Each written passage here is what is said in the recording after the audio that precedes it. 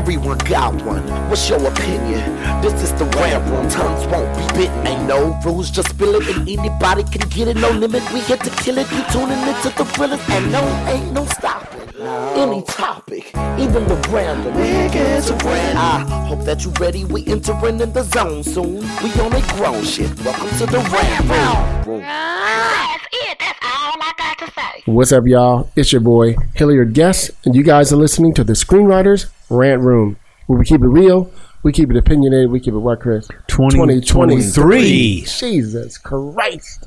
There's a 3 in there. It's getting old, man. It went by quick. I'm not getting old, but I'm saying it's getting it's getting long in the tooth what we're doing. Exactly. But I love doing it. So on this show, we discuss entertainment, TV, film, music, culture, but our focus is always screenwriting, stories, craft, and shit like that. You hear his voice, Chris Derrick and Tracy Grant, the EP himself, in the building. Yes. Kept him on the scene to back up the first team, which I'm always happy to do. Happy to be here with my folks, my dudes, shouting out everybody that I'm associated with. Of course, the Lace team, Katrina, Michelle, the whole crew. We just wrapped Principal Photographies. We were chopping it up. Season what?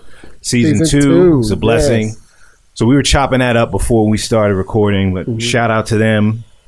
My whole team, my man Amir over at Color Creative, Tiana Jackson Agency, all day, every day. Yes, sir. We here, and we're going to keep banging. Indeed. Awesome.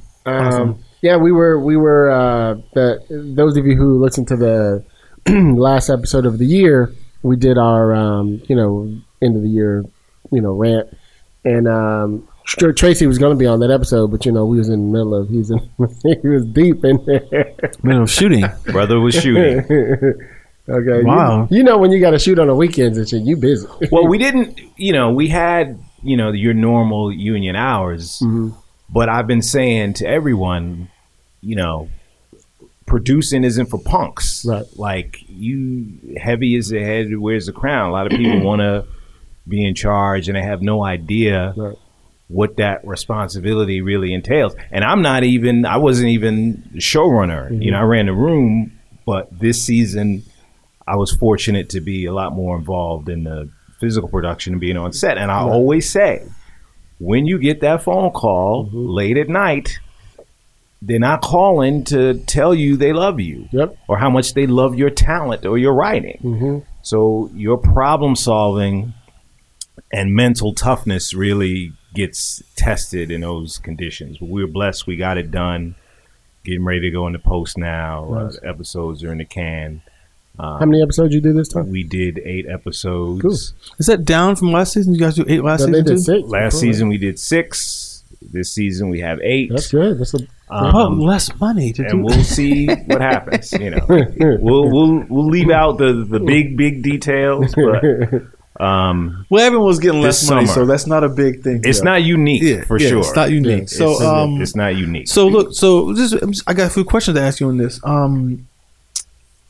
So you're on set. This is the tricky. Look, we all have been on set on these projects that are like tight budget, we'll say. Yes. To be euphemistic, and like, what did you see as like some of the main challenges when you're working ultra low budget like this? Well, with a low budget or a lower budget, whatever you want to say, I'd consider this a lower. You have little to no room for error. Right. Things are always going to go unexpectedly at some point. Something's going to go wrong at some point in time. Right. So it's nice when you have some kind of cushion to allow for it. Even if you plan for contingencies, like there's no margin of error. Like, we were fighting against daylight a lot of the time. Sure. We're shooting in the winter. And it's supposed to be LA and nice, right? It's supposed to be LA. We had some actors outside shivering before we did certain shots. So with no room for error, mistakes or decisions, moves that are made due to a lack of knowledge or lack of experience, all of that is like exacerbated. Right, sure. Real quick, I'm going to jump in. I just want to say about, because the planning, error, stuff like that. I was just watching the Bourne Identity the other day, just watching the commentary. And you know, there's that scene in the first act when The first one? the first one Okay. where Matt Damon is talking with the German girl, trying to convince her to give him just hey, give me the ride. Right. It was like 15 degrees that day, Oh, my God. and he's just wearing a sweater.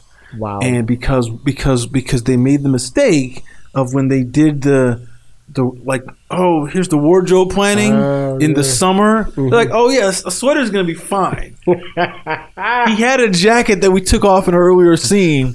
He can be cool in the sweater. What about the fact he got shot in the water, though? Well, yeah, but see, but they said though, this was interesting. They said that none of the takes worked because his jaw was almost frozen shut from shivering. Oh my So God. it's all ADR. You know, all of it. Because he's like, It's funny that you say That's why I'm that. bringing it up, 'cause you bring it up. And hilarious. you're right. That goes to continuity. So if you're in wardrobe or you're in the art department, the props department, production design, you got to be on top of that. We need people to just do their jobs. Yeah. Like we couldn't do everybody else's job and our job.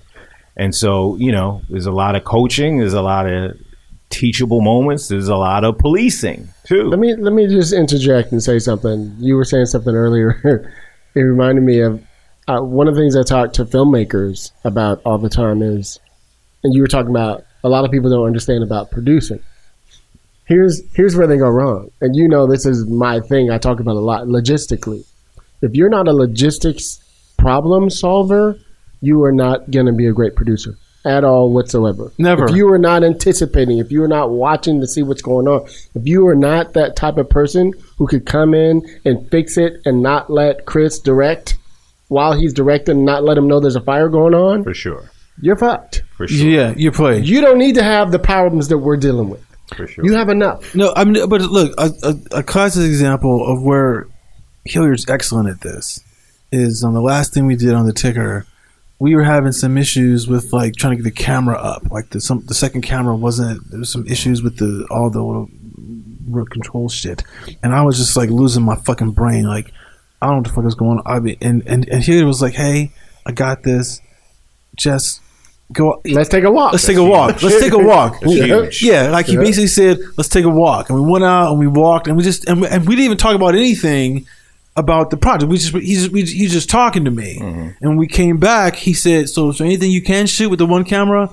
I was like, "Yeah, okay, let's do it." I said, let's go back to film school. Yeah, And put it because like it was That's that moment of like, the thing is that like you get kind of like down a track of like what? Okay, so now You lock. You lock for a second. You That's need right. so much to kind of pull you out just Right. for a second, because then like the pivoting is not that hard Yeah. if you've done the work. You got to be able to turn that lock. Yeah. And I will say we had a very strong first AD. That's important. Vanna James, Nairi Neal, our second AD.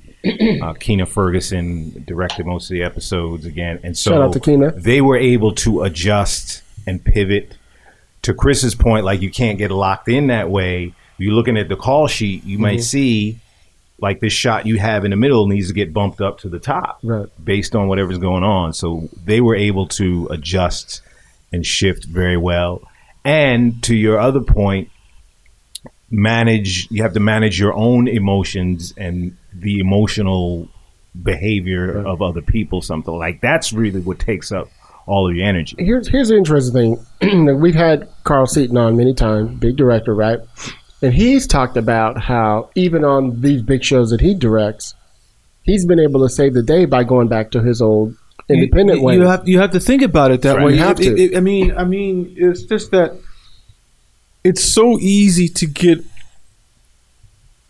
under the seduction of the big show, the big engine.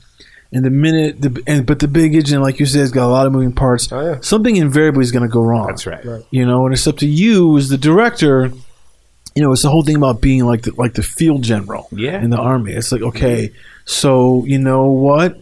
we have to retreat a little bit right now, so we can come back and go this way around and outflank them. I was thinking about the Transformers. It's retreat. Listen, Yeah. you gotta be decisive and make that call. It's the tricky thing about a director sometimes, at least for me, sometimes is you get like you start visualizing what the day is going to start doing. You start thinking about it, and then the minute it gets derailed, you kind of have to find that moment where you can be calm and then go, okay, let it.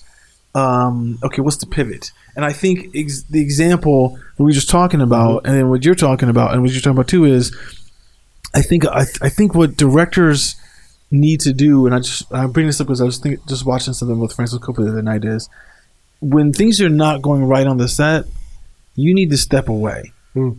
You need to go back to your trailer or go to some place that will allow you to remain if you can. Focused. If you can. Yeah. Even if it's go to your trailer. Just whatever. Step away. Take a walk to Crafty, whatever the fuck. Whatever it is, step away because the it's like what you just said, Hilliard, about you got to let the producers and the producing team solve what's going to happen. Right. The first AD is going to say, okay, we can't do this. Here's the new plan.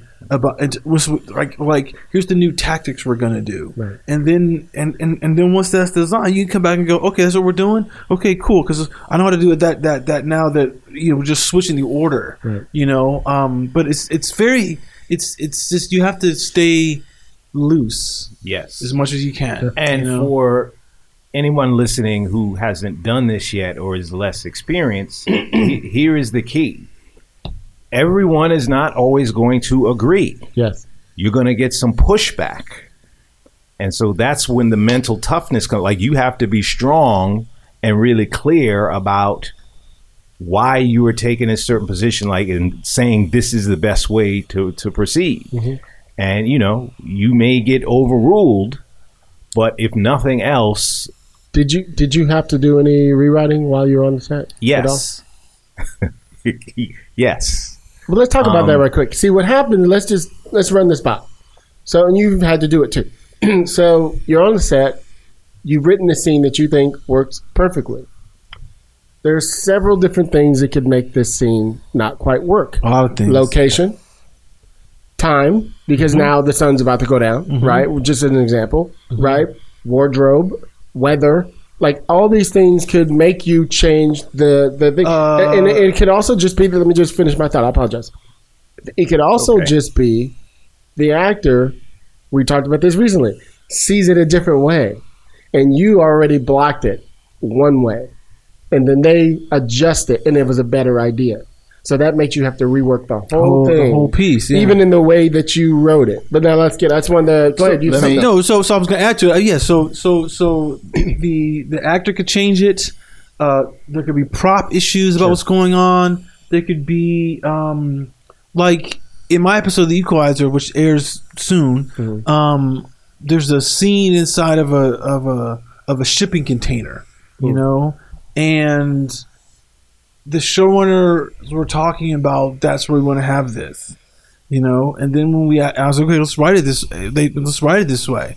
And then when they got onto the location, it was like, this is a little small to have a fight happening, like a fist fight in here. And it's very echoey in there. It's echoey, but it's small. And they were like, we're going to get to, how can we fit the cameras in here? Do we have to now have some of the action spill outside? But because the inside was going to be shot on our stages and the outside was on location, it was like, if you spill outside from the inside fight, then you are actually on our stages, not back. Yeah. It was like, okay, what is the change we're going to do? What are we going to have to do? Logistics. Listen, let me. And ultimately, we were like, we got to do? We have to actually change the choreography of the fight because we're like, hey, we can do this. We got to do this because have to simplify it. I'm sure. It's just like you have to be able to the flexibility of it all. What were you gonna say, Trace? Well, I'll do you both one better. I rewrote several scenes, including on the last day of shooting, for all of the reasons. We didn't have that much direct input from actors, but scenes were changed because of location. Scenes were changed because actors and characters were added. Scenes were changed because characters who were background in the scene who didn't have lines for a number of reasons. We wanted to give them lines. Oh, I thought you were going to say they were pulling focus or something. There were story elements that led to new scenes. There was a scene with the parents of both the principal characters, the fathers, where they got together. So we wanted to kind of give them a moment. Okay. And yours truly did all of that. Now, here's the thing. And I don't want to get too much in the weeds, but since we're here, I didn't really have an experienced script coordinator. Okay. So any of the changes with the scene numbers, I had to, and now I know Final Draft well enough, and I certainly learned in terms of impacting the scene number without changing the one-liner and the day out of days for the whole thing, which the ADs are doing. Yes. So I had to track all of that. Oof. Day I couldn't one, do day that. two, I'm gonna tell you night. now, I had to couldn't do the that. whole thing. And so I might rewrite a scene. We're like, well, Tracy, what's going on? We have a continuity issue because the wardrobe thinks this is day 3 and it's night 3. Like, what are we doing? So not only did I rewrite those scenes, I was the person who was effectively responsible for that script coordinator stuff. Like the ADs use synchronize. Yeah. So if there's new sides, and they might not always want to update, synchronize on short notice. Right. One of them took me to task a couple of times because scenes were getting changed, and I didn't let them know in a timely manner. And I knew nothing about synchronize at that time, so I did all of that. We do it on Cross. The only thing I it's really very didn't common. do It's very common. was I wasn't directly involved with G&E and camera stuff. Okay. But everything else, I was either right there with them, helping them, or directing them. Location, hair, makeup, wardrobe. It's like, Mama, we can't have this actor in a chair for 2 and 3 hours. Right. We got to go. We need 20 more minutes. No, we don't have 20 minutes. Right. We got to go. You got 30 Figure it out. seconds. Or come to us, come with us to the set Now that's for your this- last looks and whatever, but we got to move. So I was good cop, bad cop. all Good. day. This is an interesting thing. That because I talk to even artists who decide they want to do makeup and hair, and you guys know me. I'm like, what is your speed? Because on the set, you don't have 3 hours to do people's hair and makeup. You hear about that all the time in the big movies, where they get there at 4 o'clock in the morning to get ready for 7. But that's usually different. for makeup. I mean, that's usually for effects. Correct. Yeah. That's what I'm saying. Yeah. That's different. On sets, you got maybe they Right. give you an hour, maybe 45 minutes an hour. You don't have that kind of time. You And- got to be working on your skills. Totally. And You know I what I'm saying? Go ahead. don't mean to interrupt, but if you intend to work again and have a career doing that, you have to be able to do multiple things. Like we had a hairdresser who she did women's hair, but she did not cut men's hair.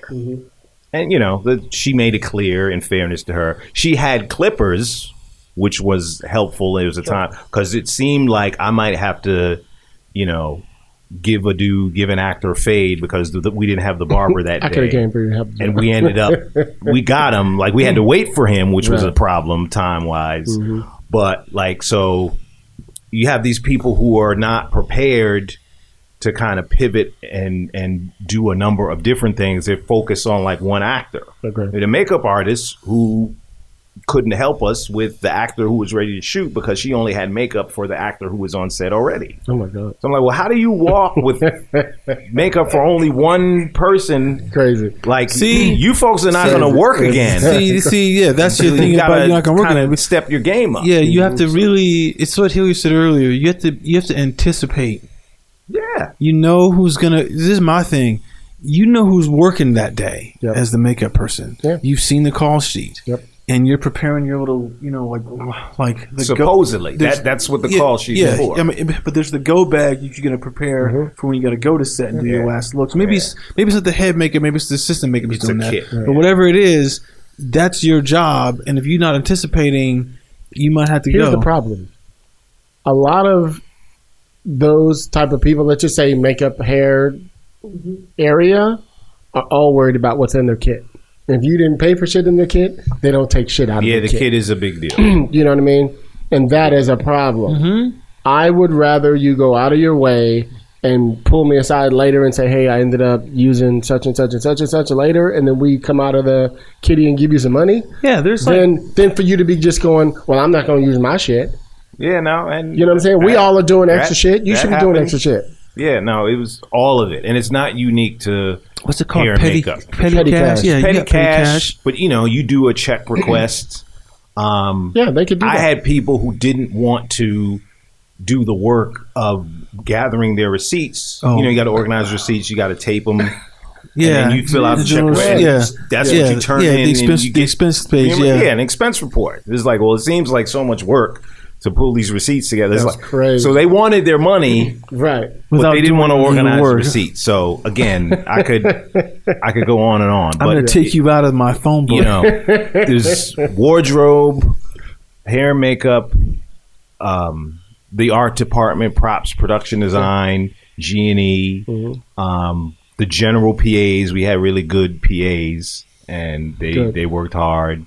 Nothing was too small for them. So, I'm not painting a negative picture, but a lot of these are These are things people need to know. these are what too. happened. This is what behind happens the in curtain. production. Yeah, exactly. You know what I mean? Exactly. People just see the thing done Yeah, and they go, wow, totally. that looks so It's amazing. production. And, But So- see, here's the thing about it, though. Is interesting is that what you're saying about how do you what's your skill set at working on like we said, a tight budget?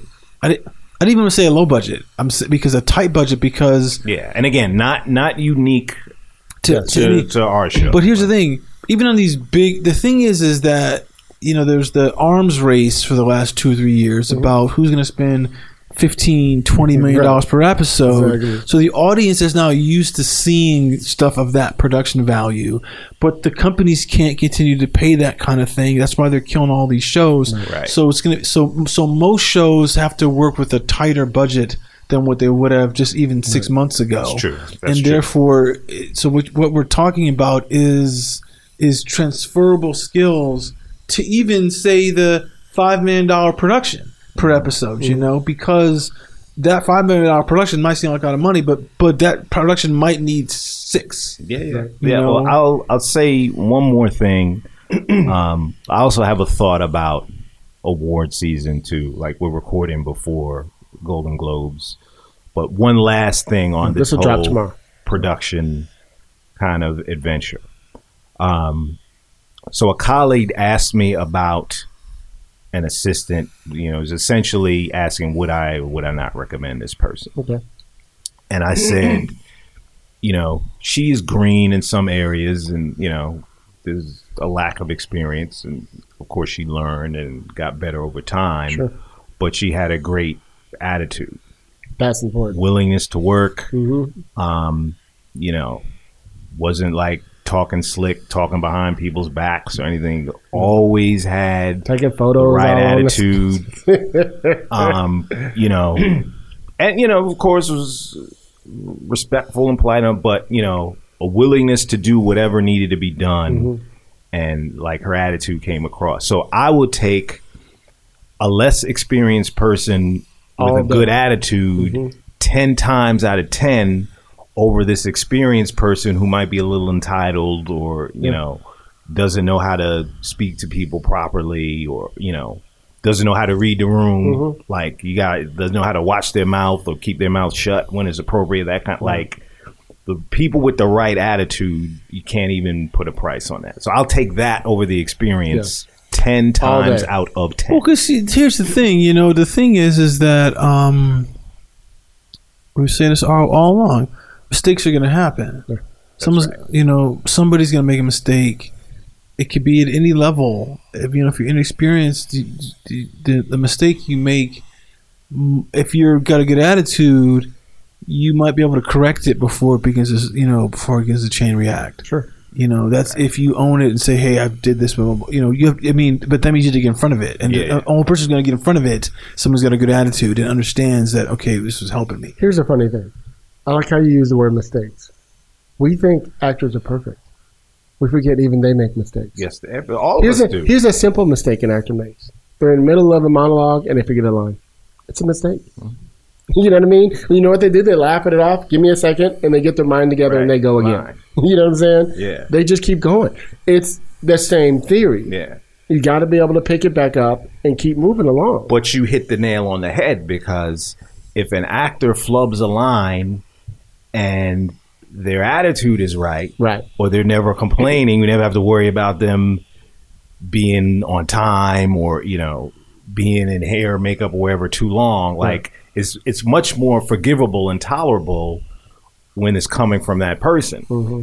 The entitled actor who flubs a line and doesn't move through the world that same way, then it's a lot more problematic. Right. And you notice the difference. Nobody says anything. You just remember who's who next time, and respond accordingly. So, you know, great experience for myself and all of us. Happy we got it done.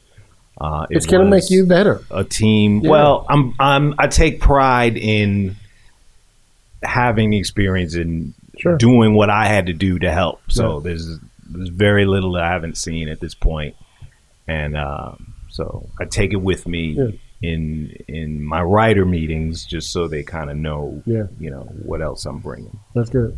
That's good. That's very good. All good. All good. I will pivot though.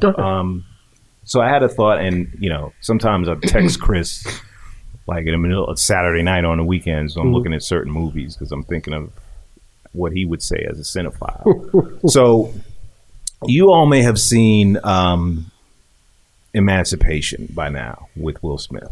I haven't seen it. I haven't seen it. Okay. I've seen the trailer, which I think is amazing. Okay. So, and you all can weigh in. Go ahead. Let us all know what you think. Will Smith's performance in the film is like superb. His performance, I heard it is stellar. Mm-hmm. There's some brutality in it. You got to kind of have to get through the brutality of slavery, particularly in the early part of the film. But his performance is great, and it dawned on my wife and I that he very likely is not going to get his due. No. Because of the Oscar stuff from last year, and that's just it sucks. It's just a shame. Yeah, it's a real shame. But here's the thing. Haven't seen the movie. I saw him on Trevor Noah's thing a couple of weeks ago promoting the film. I was like, okay, I do want to see this movie. I mean, I'm sort of a fan of the director. You know, I'm not saying I'm not a fan. Who directed it? You Antoine Fuqua. Oh, that's what I thought. Yeah. There's some visually interesting things that he does. It's in black also. and white too, right? Is that what it is? I don't know. Well, it's like sepia tone or something. It's essentially black and white, but it's more of a tone that allows for, like, I don't want to give it away too much, but because it makes his skin look darker. He cleverly invoked it in the storytelling. So okay. You might see a fire, or you might see something red or red and blue, given the time period. That you might see the flag and shit. I remember that. Yes, the grass, that kind of thing. So that was very innovative. Also, here's the thing. So I was watching The Red Table over the holiday. I just was like, because I was reading like crazy, and I stopped for a few minutes, and I just came across and I saw the Will Smith thing, and I went, oh, he hosted an episode with his kids, and they talked about the show. They had just saw it.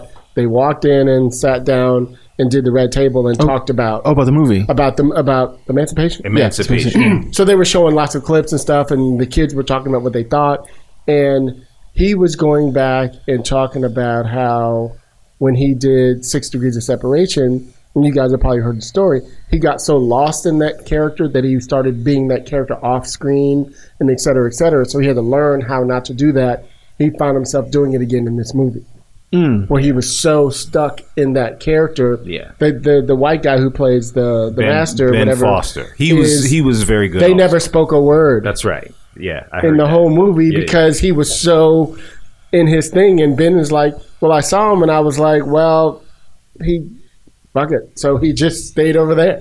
You know what I mean? Yeah. And Will didn't even know that that's what he was doing either, but it just became this thing until they were literally on the last shot, and I guess Will would always go over to the screen and look to see what it looks like in the playback, and Ben wouldn't.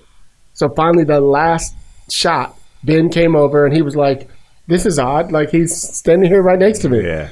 And Antoine Fuqua said, "That's it. We got it." And then he said, "Hey, Will, nice to meet you," for the first time. Yeah. I thought that was brilliant. Yeah. Well, that's interesting. I mean, the thing, like I said, it's like, Yes, he's not going to get any recognition, which is tragic. I mean, B, it's unlikely. Since he won last year, he wasn't going to win this year. It's almost impossible to win back to back. So, no brother is going to do yes, yeah. So he got his thing. I feel like, from what Will was saying, and obviously you guys are saying too, this is like Antoine's most celebrated piece to a degree, to the people who responded to, since Training Day. Yeah. It's been 16 years, so it's like, it kind of mars what, like, his I mean, look, he's getting his money already, so he's not mad about that. But in terms of like his accolades and his ability maybe to get different projects. Well, no doubt, but I think, all those of us who care about these issues and equality and inclusion and all, like, it's a question of fundamental fairness. If you believe in fundamental fairness, then you believe in one set of rules for everybody. So there are quite a few actors who could recover from a mistake, even something that egregious, more easily. And so I don't, and I love Mel Gibson can still do movies. I am the biggest Chris Rock fan out there. I have so much respect for him as a comedian, as an artist, the whole thing. So I was Camp Chris when that went down last year. But for someone to be unable to recover from a mistake, like, it's just unfortunate. And we talk, cancel culture and people get banished and all of that. It's like, for that amount of work and that consistency, it relates to another idea too. I was thinking there's certain artists, music artists, very often it happens. It's like, you may not be a fan of that particular artist. Like, so for me, like, Justin Timberlake comes to mind. Like, I wasn't a big Justin guy when he went solo or whatever. But when an artist or an actor like that is that consistent, and the work is consistently on Good point. a high level quality wise, at some point you have to give it up. If you otherwise you're a jealous hater, or a hater or jealous. Check this out. Just switching the gear. I mean, remember this question I was going to ask you. Sure. I was going to ask you this question. Do you think if Chris had said, "I forgive you," that we wouldn't be in this position because he held his stance for so long? Well, keep that thought. Then let me back it up to something else. All right. In the same vein.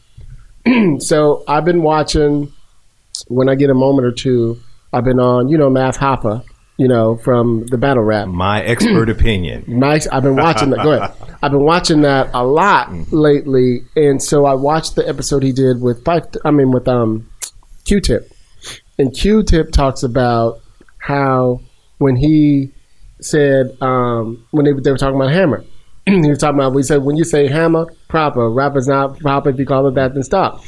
He said he was talking to the what they call it, the press, who kept saying he's pop, and he's like, no, this hip hop is not pop. Right. It's from the street. That's right. He wasn't talking about Hammer. Right. But it turned into this thing. That's right. And it became this. I mean, you probably saw this episode, but it became this whole let's uplift Hammer thing between all of them. Like, do y'all realize he was the first to do these things that all these rappers are doing now? That's right. That was the problem. Yeah. Is that he was in these crazy clothes and the crazy haircuts and, doing all this stuff. And nobody else was doing that at the time. Right. But so many doors opened because he did that. It was so amazing to me how they did that. I mean, it was a nice uplifting moment. You know what I'm saying? Yeah, no, for sure. I think at that time, you had the Source magazine and Vibe. There's a lot of hip hop media and hip hop writers, journalists. I was one of them to a lesser degree, but those people were very powerful because they could determine and really impact one way or another the careers of these artists. Right. With one review, and this is before social media and YouTube, everybody. So, what they said about an artist's song or a review of their album, CD, It whatever, mattered. at the top, like it really had an impact, and everyone wasn't responsible in terms of the power and that impact that they had. For sure. Some of them got punched in their face, in fact, right in their office over True. time. And so that sort of speaks to, I'm sure Q-Tip kind of remembers that period of time and how easily things can be misconstrued. So picking up on that, so what is your thought on if Chris Rock had have accepted the apology, where would we be now? I think if Chris had accepted the apology, With Will. Will would be in a different space. I don't know if the Academy may have acted differently. I believe the Academy was more indifferent than anything, but the backlash was so loud and lasting. I think they felt the pressure to respond to that. But it might have been a different thing. But just when we thought so he does Ali, he does The Pursuit of Happiness. Speaking of his particularly noteworthy performances, he does. Even 6 Degrees. If you want to go the first film, yeah, this dude is not just the Fresh Prince anymore. Right. So it's been a long time, and so and then King Richards. He wins the Oscar for King Richard. Right. Emancipation might be better than all of those. I agree. In terms of the potential, and just from an acting standpoint. And so, we've been around. The three of us have been around the business for a bit and the town, how things work, and you just know, he's not going to get. And I just don't know if on the one film another artist might have done something, and I doubt that. There's certain artists who will get that grace that Will Smith is not going to get. So there's a couple of things in this. It's interesting what you're saying. I mean, you brought up Mel Gibson. I think the thing that hurts Will the most is the stage in which this happened at the Oscars, in front of the world. Agreed. If he punched. If this Chris happened Rock backstage somewhere else, I mean, look, even if it was backstage at the Oscars, that little thing, no cameras on. No, even if there was cameras, the part they come backstage and blah, blah, blah, and on that little stage, it still would have been less impact. Less impact, I think that with Mel Gibson, he hasn't really recovered. He hasn't been in he hasn't been in a movie that has had a. Has he directed anything? He's directed, I think, one movie. But here's the thing: the movie he directed, the last movie he directed, Hacksaw Ridge. I think it was in 2017 or something like that, which was 13 years after the last movie, the Passion of the Christ, right? Oh wow! And I think maybe he did. What's the? I think he did Apocalyptic. After that. That's it. But Apocalyptic was like 2007, 2008. So it has still almost been 10 years since he directed, and that movie did get nominated for Best Picture. He did it? Yes. No. I mean, it did. Oh, that's it. But he didn't get nominated for Best Director. Wow. And he hasn't acted in the film that had any kind of substantial pedigree since this incident. I know when he tried to come back, he was cast in Hangover 2, right? And there's a moment when they're in Bangkok and they meet Liam Neeson is this kind of a fixer kind of guy. That was supposed to be Mel Gibson. Yeah. And then and it was kind of like a last minute casting, and he showed up on set, and Zach Galifianakis was like, I'm not going to act with an anti-Semite. Wow. So he didn't come out of his trailer for 2 days until they figured, well, we can't shoot with Mel if he's not going to be in the rest of the movie. So they sent Mel home, and then they brought in Liam Neeson. But it was like, that's the thing. And then now, granted, he's worked in films. He was in a couple. I mean, his movie I saw a couple years ago was with Vince Vaughn. It was really amazing. Mm-hmm. He's been in some stuff, but the tarnishment hasn't really come off. Okay, maybe that's a bad example. But granted, he made, for him it was like a series of events. It was like he got pulled over from drunk, and then there was the tirade there was the anti-Semitic, and then there was the threats to his girlfriend, like his baby's mama that got on tape. Okay. And then there was some other thing that came out that people were there was some sort of, I think the tape thing also showed some of some racist remarks as well. Yeah. So it was domestic abuse. It was this. It was all these things, and it was like, okay, so that's like, but it's like, but look, he still had a movie, and he was still in movies. Yeah. Yeah. That like subsequent to that, where it took maybe a couple of years, and the people were kind of like, let's give him a chance. Mm-hmm. It's almost like the money he could make us. Mm-hmm. Maybe even outside of the States, his movies still have value. Yeah, maybe you can get him for a little cheaper. You can get a little cheaper, because I remember the first movie I saw him in post that was this movie called Get the Gringo.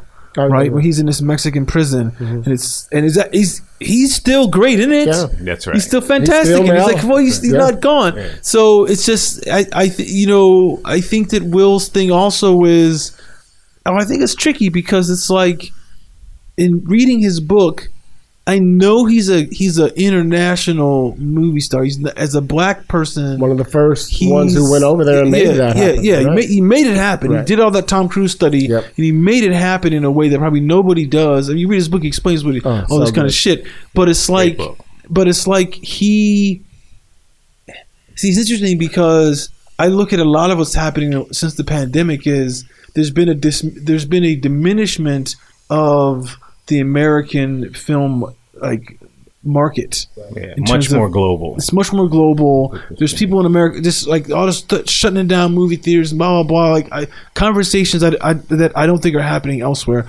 I'm sure there is a trouble with theaters globally, right. But if you look at the way things are playing, there's still it's more and more of the take of a movie is international, and the U.S. take becomes less and less relevant. Yeah. Now, the only issue with that is, and who knows how this works, is, what is Will Smith's value outside of America with movies that he does? Right. Because then it's like, well, then we can gamble on projects or things like that he's going to star in, and we're not going to look at the U.S. market as part of the equation. Right. You potentially could do that. Yeah, I think that will happen too.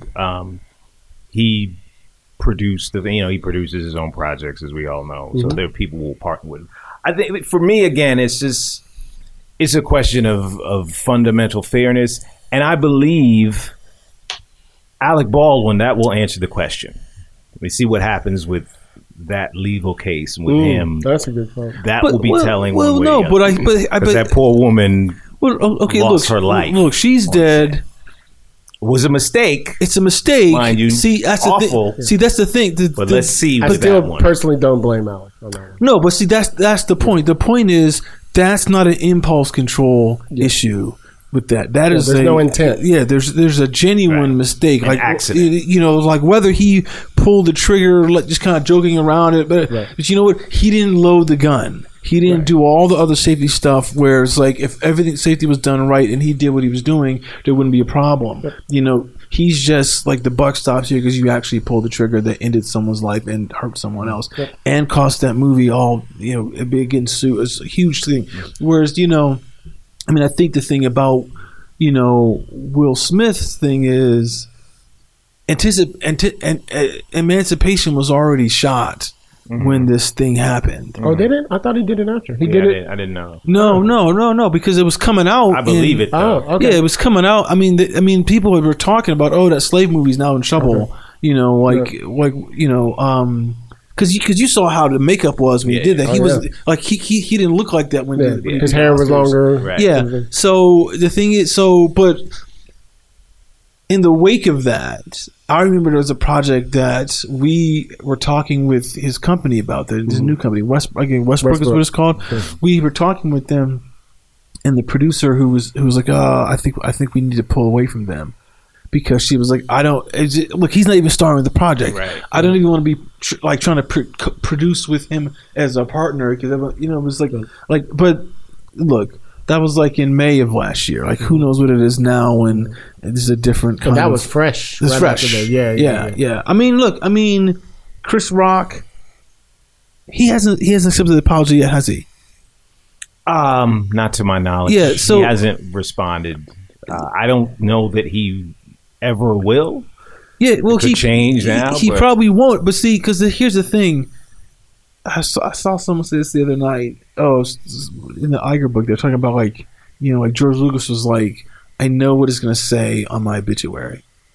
George Lucas, the creator of Star Wars, has passed. That's the first line of this obituary, right? Mm-hmm. Wow. It is. It doesn't matter what else he does in life.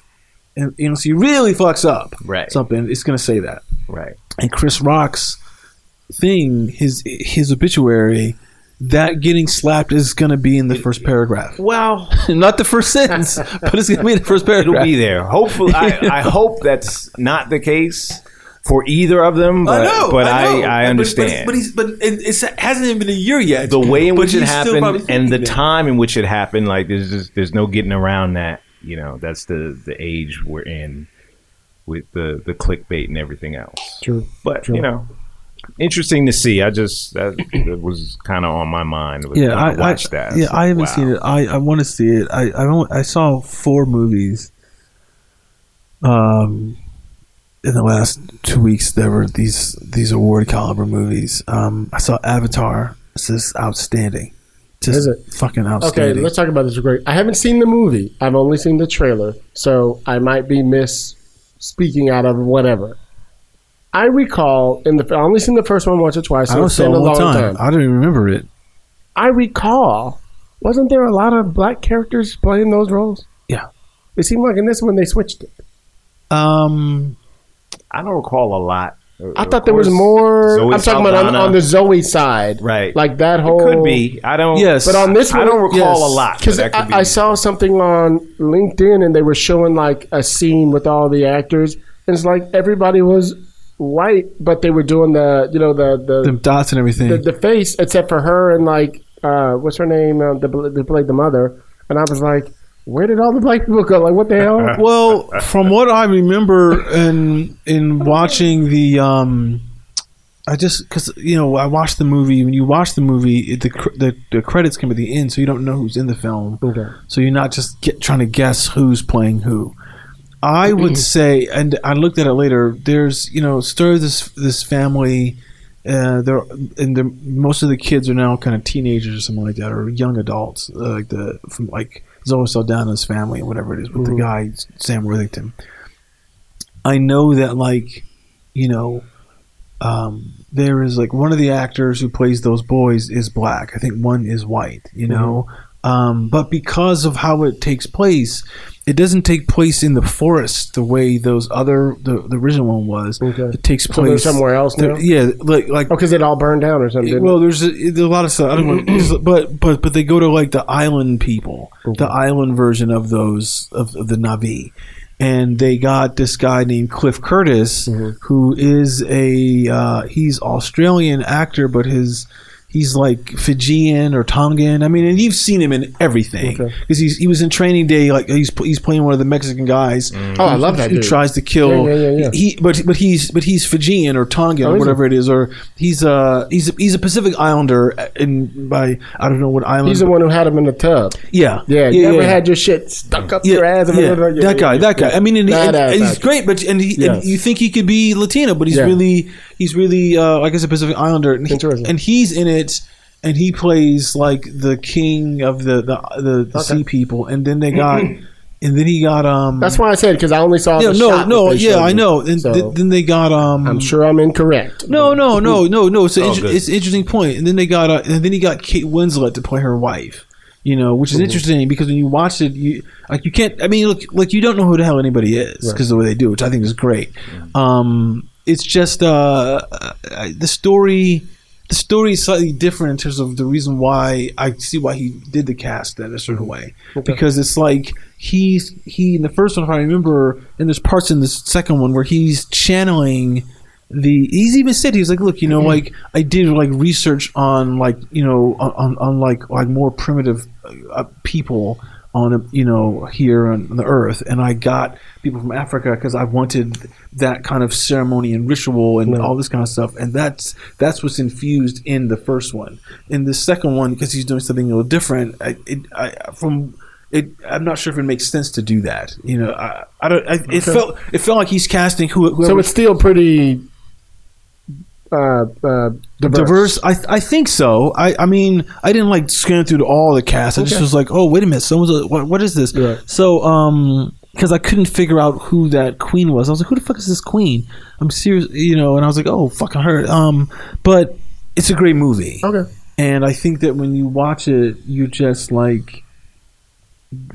go, this is a singular movie because no one could do this but him. I think in the wake of Avatar, only that Spielberg and Peter Jackson version of Tintin was the only other film that I know that kind of used that virtual cinema technique that he used where he can see, it's like the camera is like, I'm looking at you in the motion capture suit, Tracy, but in my camera, it's showing me what it looks like in real time, like on set, like with the backgrounds and everything. And so when I move the camera around, I'm seeing that. Yeah, that's crazy.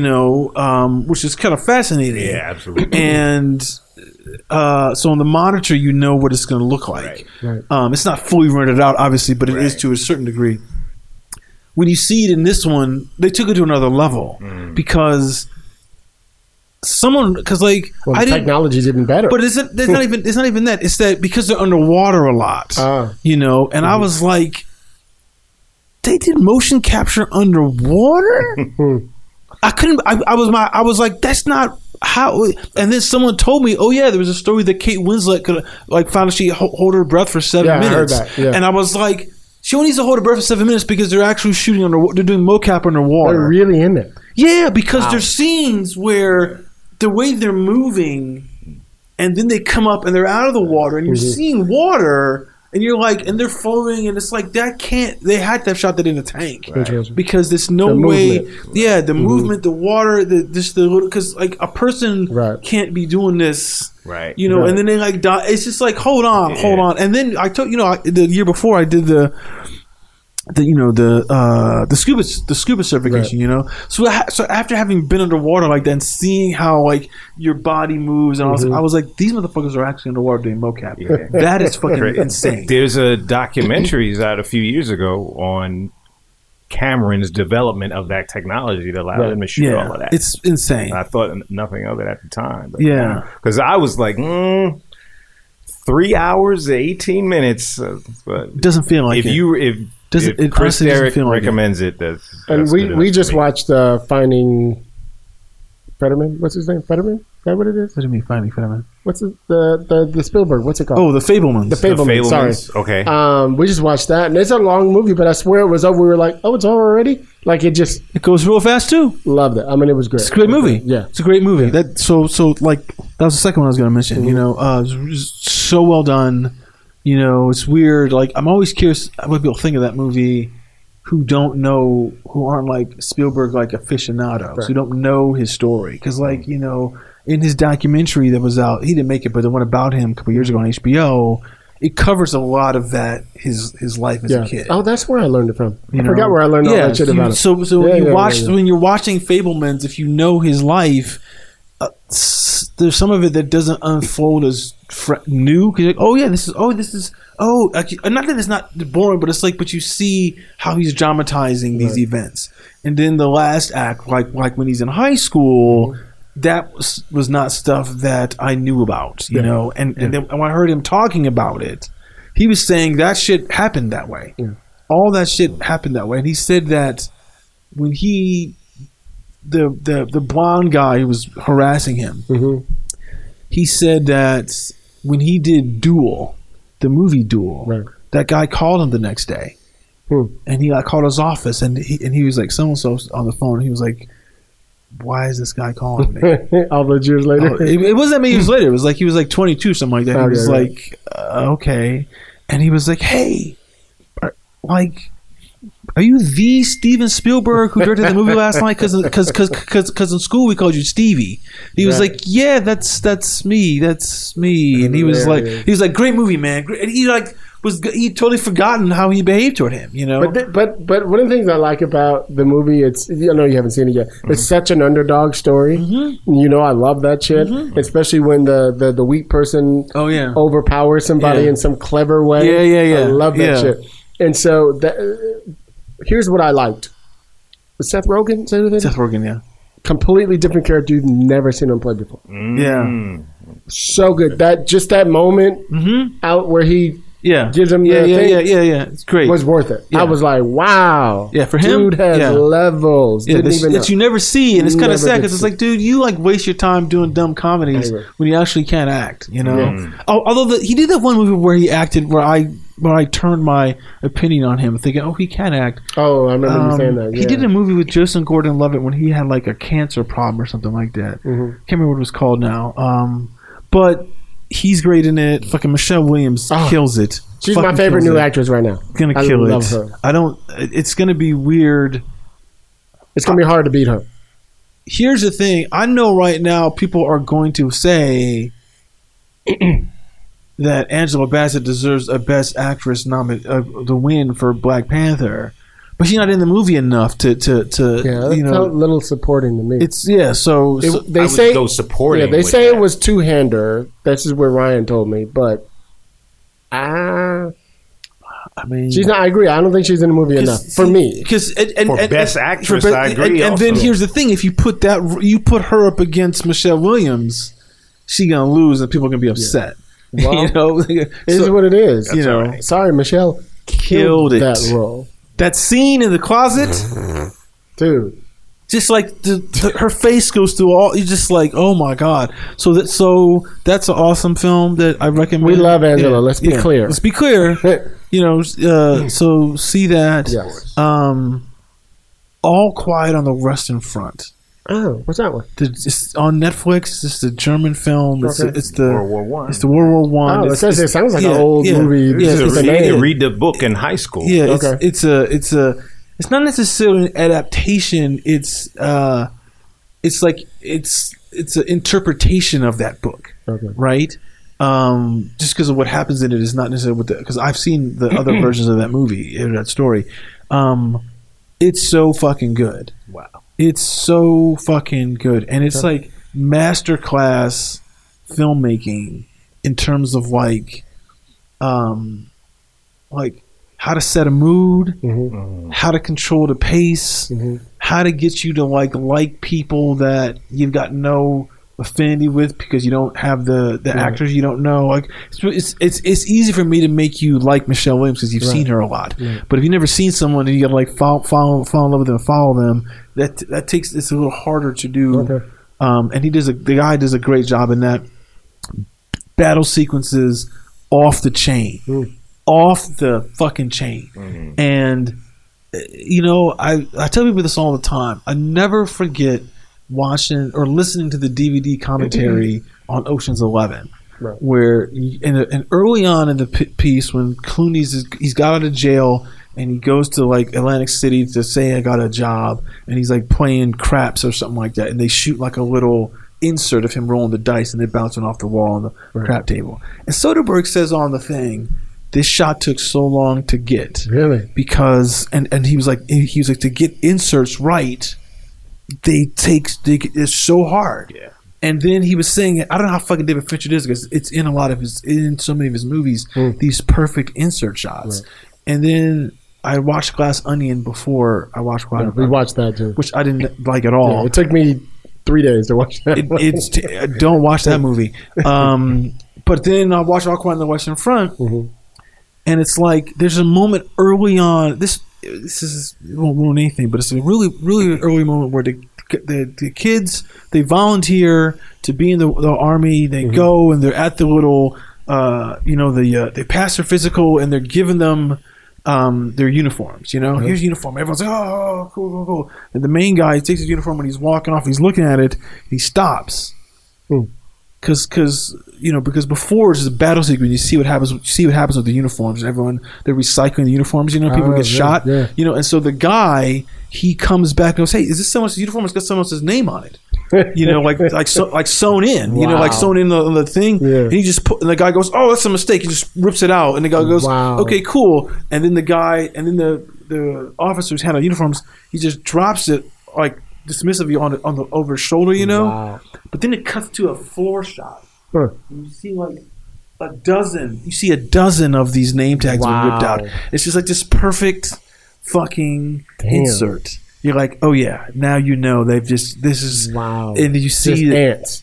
It's just, they're just getting killed. But it's little things like that over and over that you're like, he knows how to do this. Because here's a classic example of someone who's fucking up an insert, right? You see it all the time too. It's like, I got to read something off of a phone or read something off of a piece of paper, and it's not close enough for me to read it. Right. It's like a lot of times I'm like, what does that say? Or I'll go back and pause. Or I got to pause it and go back. Insert has like an ECU. Yeah, and it's like, hey, get that so you can read it. Because do you think that's because they anticipate it's going to be on a bigger screen, or should it should work for both? It shouldn't. Here's the thing.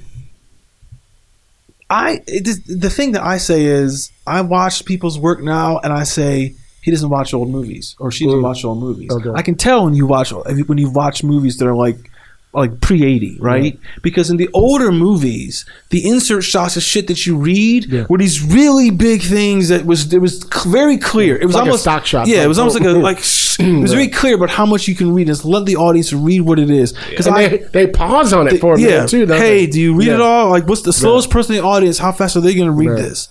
And it's like, that's a smart insert shot, because how many times on the phone, like it's 4 or 5 different little text bubbles, and you're like, okay, what do I? And then it's, oh shit, they're responding. It's like you didn't do that right. Yeah. That's why I like how they do it now on a lot of the TV shows and probably some movies where they just pop it up and you see it on the screen, and they make it part of the character of the story. Where especially when they use a phone a lot. Where they're doing. Sometimes it's too much for me, but I do like it sometimes. But I like that too. But I think that's because they probably shot the inserts and we didn't get the right ones. How else can we fucking do this and make it work? Yeah, because they're shooting. Because they're going to shoot that shot of the actor responding to what's reading. Hey, let's get the whole. They're not. You don't have to worry about the inserts with the text bubbles. It's boom. And it covers everything. Whereas hey, or like you're saying, Tracy, on your type of thing with a tighter budget. I don't want to spend 30 minutes getting an insert shot. Yeah, you don't have time. At a time. Let's just let's just roll the bubbles on the screen. It'll be easier. Just in terms of save time. But that's an example of people not doing the inserts right. Yeah. And then what did I see? I saw Babylon. Oh yeah, we tried to. I didn't realize it didn't start till next week. Which I can't recommend it. Oh no. Boy, it looks like it's so good too. And here's why. Mm-hmm. We'll wrap it up. Yeah. You can tell it's like a 4.5 hour movie. It's what? It's not. It's 3 hours and like 12 minutes. Oh, it was. But you can tell it was 4.5 and they had to cut it down. Mm-hmm. You can just tell. It's like there's so much. There's so many like story threads that begin or don't end, or just they just going, and you're like, Wow. where did this come from? And then it doesn't go anywhere. Uh. And I'm just like, I mean, there's a story there that kind of plays. It's a big swing. It's a great attempt at what he wanted to do. But I know, I was like, I watched this. I said, oh, he had a 6-hour rough cut. I could tell that. Yeah. You know, Just everything. Just it's like, whoa, because I mean, this is what you spend the money on, and these you just tell, and it's just like, I mean, I would say, did you see or enjoy La La Land? Like, you feel like Damien Chazelle, that's sort of his lane. That's kind of Is that who did Babylon? Great Or is Gatsby-esque, High Times, or did he just not have? Was the film not cut the way it should have been? That's what it sounds like. well, like he did that movie before that no one I think saw, called The First Man. The thing with Ryan Gosling about the first man in space, the first American in space, which I thought was really good. Yeah, that's all right. This movie feels like, don't you know I'm the youngest person ever to get an Oscar as best director? Don't tell me what. Yeah.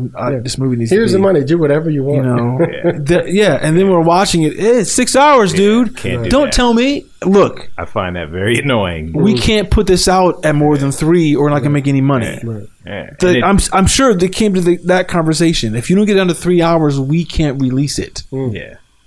It'll Sound go. like it's a mini series and stuff. Yeah. It always makes me think Yeah. of Chris. Why am I looking at these long, masturbatory shots of the beach or the sunset? there's nothing like that in the movie. There's no standout shots. There's Right. no moments that you just go, oh my fucking god. There's really great moments throughout, but it's like, oh, like You just that, didn't want to cut anything. like that cool shot, that blah, blah, blah, blah. You can tell it all had to go because Right. the hit. So if running they all time. had to go and it was still excessive, you think? I'm not saying it's excessive. Like you watch it and it goes by sort of quickly, you know. But the end of it, you're like, oh, this needed more. So you don't feel satisfied in the end. Yeah, because it's not. There's not. I mean, there's a couple things in there that really kind of. Okay, there's the scene. The actor in the movie, you guys seen the trailer? Black guy named Javon Adepo. Okay, great actor. Is a moment. His story is potentially the coolest story, and it gets the least amount of the 3 actors, right? No, really? So, which is like the shocking thing. Exactly. But I don't know if you guys will see it. It's just the thing in there, the movie where they, you know, he's a jazz player that starts being like a Cab Calloway thing where they start making movies around him, Right. you know. And the thing is, there's a moment where they say to him, "We need you to put on blackface because you look lighter than your bandmates, and this is not going to play well in the South." Wow. Now I'm like, and it's the key moment for that character to make a decision: do I sell my soul or do I not, or keep my dignity? Right? Now I'm saying to myself, because Hansford is, I think, in it as one of the people in his band, and Does he have a couple lines? I don't think I can't remember. He might. I can't remember because I didn't realize until later on. It probably made the floor. Yeah, Ooh, but the there thing it is, Hansford is much lighter than this guy. I believe it. So I'm watching the movie and I'm like, why did you cast this guy if you know that's the moment that you're going to push? Yeah, okay, yeah. You know what I'm saying? And I mean, it's like there's other. I mean, look, if it was me, Yeah. it makes sense. For Oh, sure. For you sure. put Yeah. put Like me a in Cab Calloway looking yeah, dude. yeah. Oh, okay. Well, So they really like the actor. Evidently. yeah, we got to. But see, Yeah. that's where it's like. Story issue. That's what I'm saying. It sounds like these are more story issues than anything that's going on visually. Right, necessarily.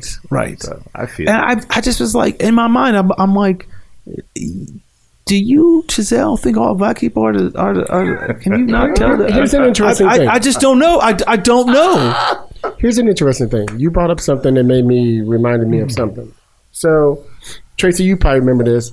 Like I've taught. I remember this. I taught a couple classes at OBS, Organization of Black Screenwriters, about theme, right? And what I found is and tone, right? So I always talk about how you ever go to the movies or see a TV show and you come out going, I don't know what you feel like. What was that about? What was that? Yeah. They didn't stick to the theme of the tone, right, of the show. Like something shifted somewhere where it didn't make sense to you, right? No, I mean, yeah, it's just yeah, like- Or they okay, weren't yeah. clear about it from the beginning. Correct. And so usually what I found, sticking with even DMA's way of writing, she's always about the movie, the TV show is about one thing. It's about fatherhood. It's about whatever. And everything throughout the whole story does that. As soon as you change that, you start going, what was this about again? I forgot what happened. And you end the movie feeling not satisfied.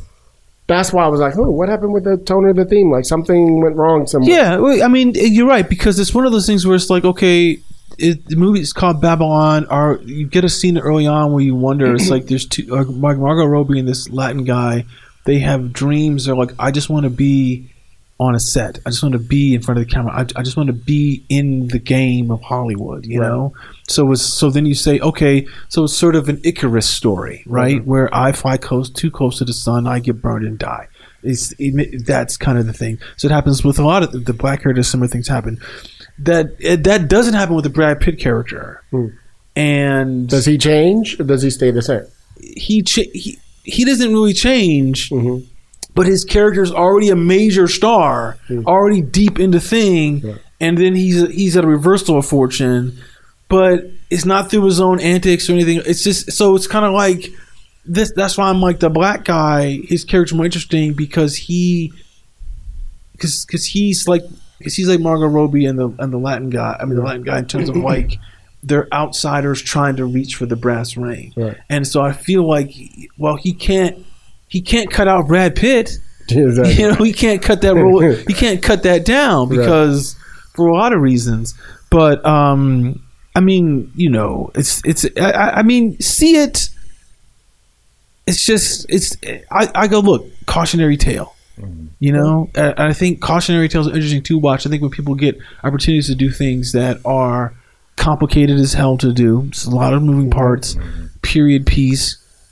It's always interesting to see people like try to recreate Los Angeles, you know, pre 1925. All right, I want to let me just shift to another show that hasn't come out yet. I believe it's about to come out in the next few weeks. It's The Last of Us, right? Oh yeah. So this is just shit I'm hearing on Twitter, by the way. So I just want to get you guys' opinions. Sure. Because I'm not familiar with the book or the whatever it was. Video game, yeah. And somebody posted, oh great, another show about, you know, us saving the white girl. And I was like, oh shit. And then I saw the poster and I see the white girl and the black guy in the back and, you know, et cetera, et cetera. And I was like, oh wow. So what is this story about? Maybe I need to look at it. I don't know. So the story is, the video game is, I've only seen pieces of it. I want to get it and play it before. You familiar with the trace? Not really. So Not it's really. sort of like zombies or post-apocalyptic thing, and there's zombies, and then it's like, you know, a guy has to take his daughter to someplace. You know, that's the story. It's like it's not like he's saving the white girl. It's like it's his daughter, and he's traveling with her somewhere. You know, and they. So I mean, sure, it has that feeling of maybe, and obviously you have Pedro Pascal is playing the father. I don't think that it's set up as like he's Latin in the game, you know. So now you get this thing where you're like you're gonna play this race thing for some reason, and I understand the criticism that's in the spirit of the snarky tweet. Like, people have their own microphones and megaphones now, of course. And, you know, they talk real greasy on that keyboard. I've always, you know, when you're at home or you're texting on the phone, it gives you a lot of power. But I would say, and again, for us as artists and writers, directors, filmmakers, we're in this business, we're a little bit more sensitive to our projects being knocked before they're even given the light of day. So I get that. I would caution people from sitting where we're sitting, it's like, you know, see it for, if you have that much to say, maybe see it first and then reach your conclusions based on what you've seen. To Chris's point, because it may not even be about this, you know, saving the innocent white girl or whatever. Right. You know, they cast it with who they cast it with for their reason. Yeah, So- sometimes they do commercials in a Right. in a way, the trailers, whatever. Right. No, but it's basically he has to save his daughter by bring her to bring her to some place that she's not going to get killed by the zombies. Right, right. But today, you have so many choices of how to spend your downtime. If it's another show, if it's a game, if it's a film, there's all these other. So there's nothing out there that says if you don't want to see a little white girl getting saved, there's nothing that's forcing you Facts. to consume that. Facts. So what are you tweeting about other than, you know, to be snarky? Like, okay, you got your opinion. Yeah, but, okay, because But that hurts. It potentially puts artists in a bad place. We all want to stand and fall on our own work. And a lot of times social media makes it hard for the work Right. to live and breathe and stand on its own. So it's like, I get where they're coming from, but you also don't have to watch.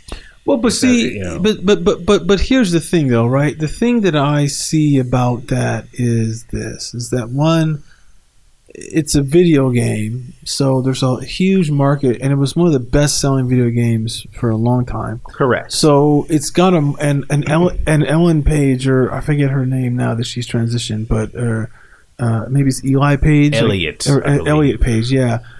You know, when she was, you know, like when he was still her, Mm-hmm. she did the voice. I think she even did the mocap for all of that, whatever it is. Mm-hmm. So to me, it's like, okay, here's the problem, right? Is that Craig Mazin, because he wrote every episode of Chernobyl himself, I believe he wrote every I episode. think it was one more person with him on this one, Yeah. from what I heard. I thought I heard him mention that on. I think there might have been someone else, but it's just if it is, it's only just one or two. and of I them. think it's someone who's just. I'm not sure if he's even writing. Maybe it's in the writer's room with him Possibly. because it's so much. Right. Here's the backlash, right? Or the flip side of what happens. Say he puts in a Latin girl. Say he puts in a black girl. But he doesn't have like someone black on staff. Yeah. You didn't get this right. You didn't do that. Blah, blah, Oh, blah. it's coming. Yeah, Exactly. blah, blah, blah, blah. I Can't please everybody. You can't win. Yeah. You can't win. That's So, So before we wrap up, so something happened to me a couple weeks ago. So as you guys know, I also do the Writers Guild podcast. So I interviewed the writers. There's a white woman and a black British guy who wrote that movie Breaking with John Boyega. Okay. Right. yeah. And so in this, and it's about him, the bank robbery type of thing. I don't know if you saw the thing. Great. It's a really, really good. Of course, John fucking kills the role. And I think it's what's it? Michael K. Williamson. I think it's his last movie. Yes. So we posted it. You know, everybody's like, "Oh, great, got to go see the movie." Whatever. The week ago, like right around Christmas, I start getting all these emails. I mean, all these tweets from two people in particular, two black folks who were going in about how come these two, you know, what do they know about this same shit you guys are all talking about? What does a British guy and a white girl know about this bank robbery in Atlanta and blah, blah, blah, blah, blah, blah, blah. And then another person chimed in. And I was looking at this thing going, should I delete this? Should I just let it? And I just went, everybody says just ignore it. So I did. I didn't chime in. I didn't say anything. But they were going in. Look, you have to ignore because two things that you have to consider, right? It was on my page, though. That's what pissed me off here's about the it. thing is that the people who get upset that somebody is writing a story that is not narrowly defined by their ethnicity, gender, Right. sexual orientation, you now say that there's a problem with how you want people to do art. If you have a problem with that, because I know there was some discussion about this I was reading about because of the Sight and Soundless in that film.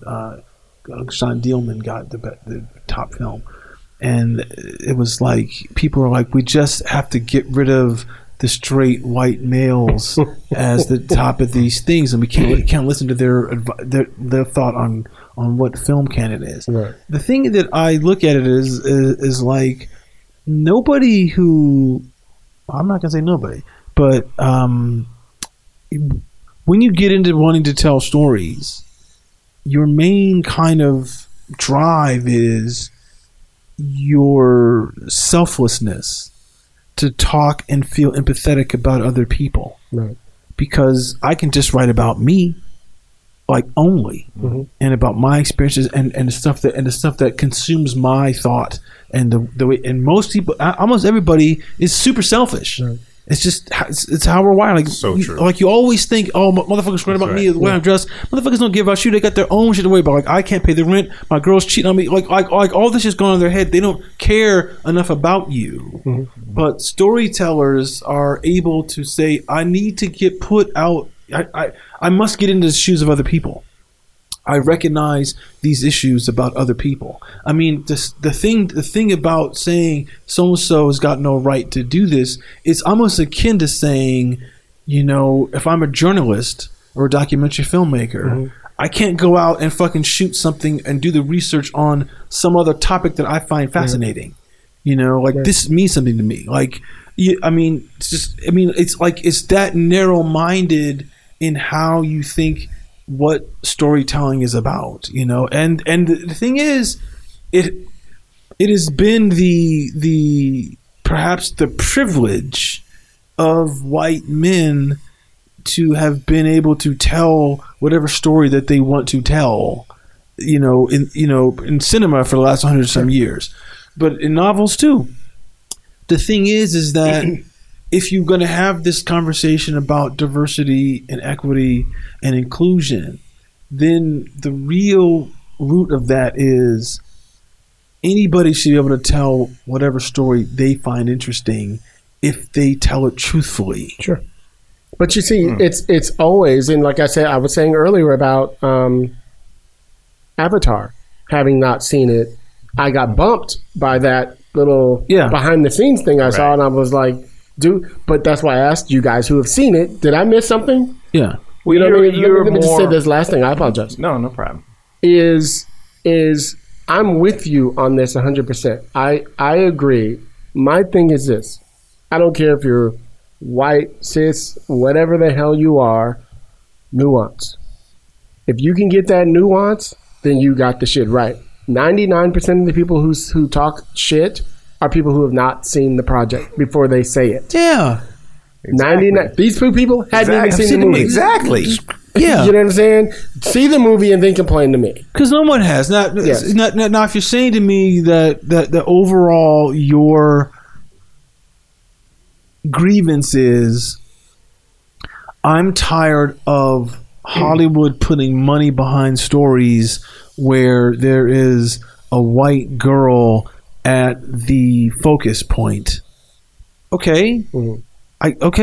Sure. But what are you doing about it? Number one. And number two, it goes back to Tracy's point.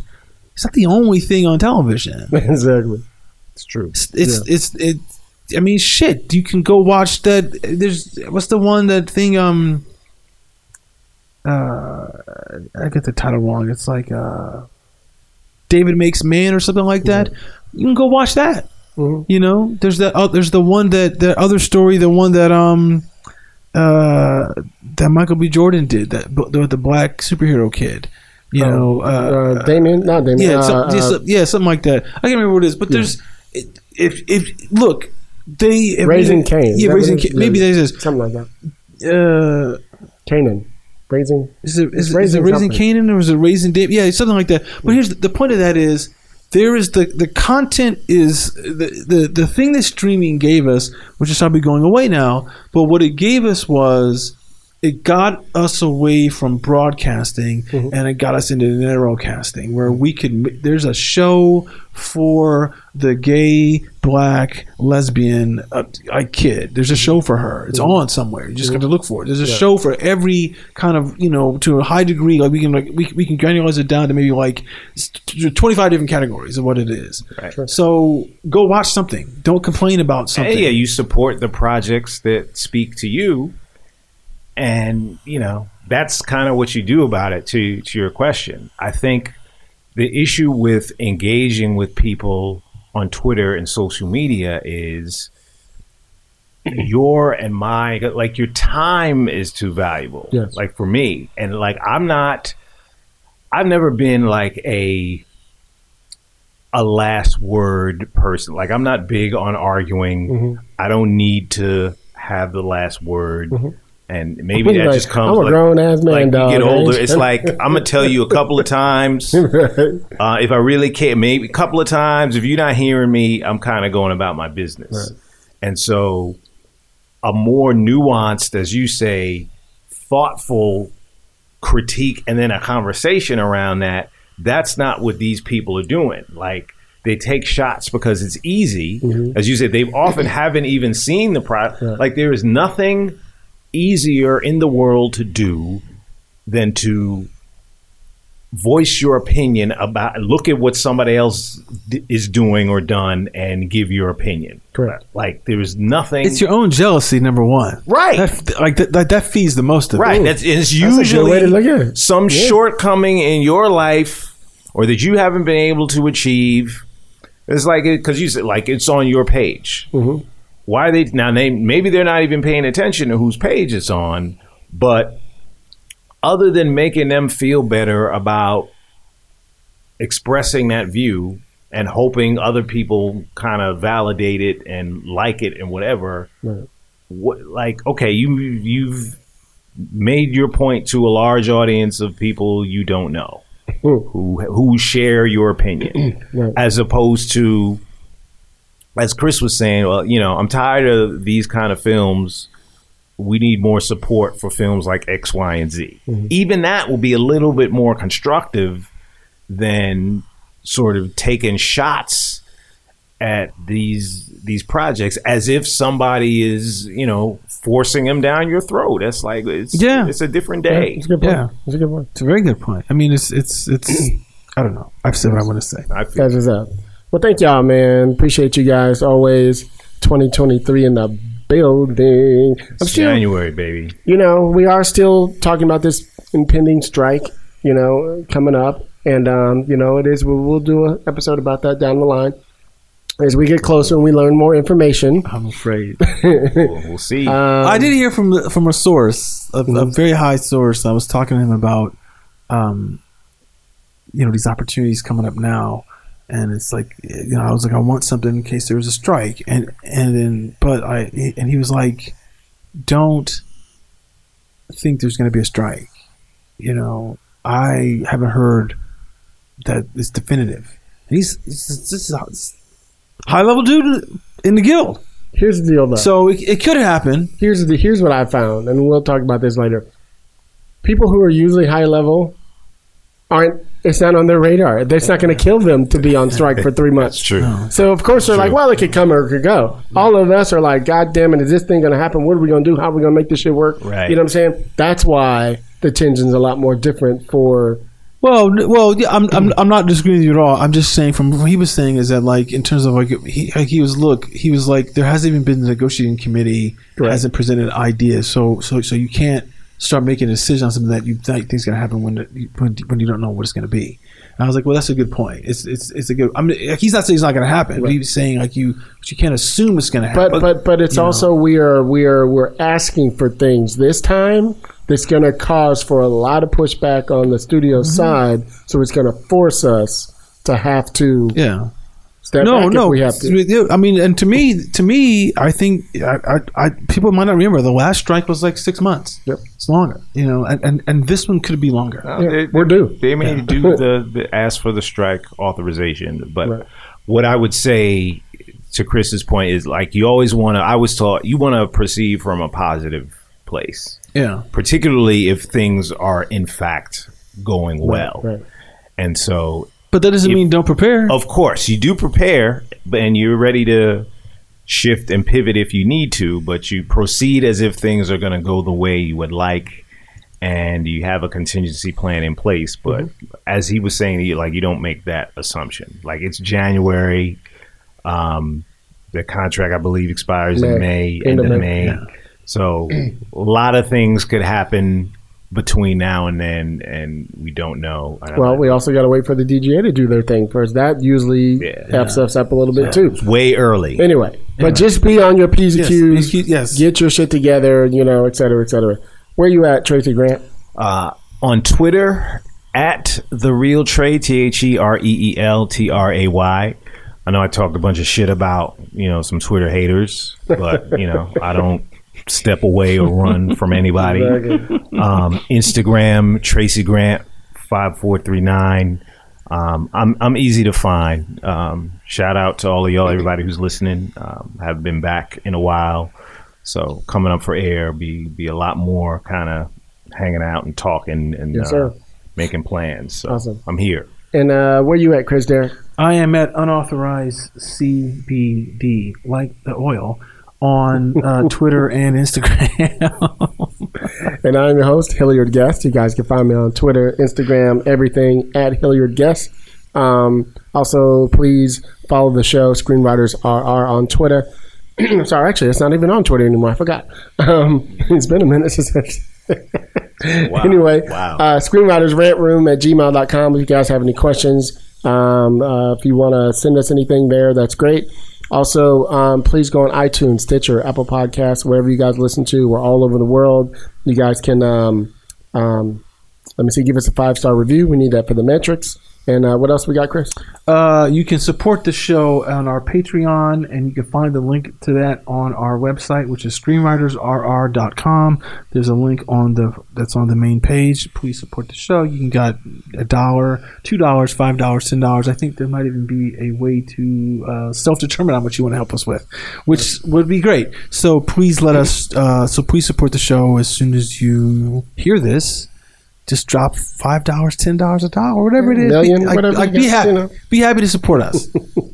Indeed. So a lot of good stuff happening for you guys this year.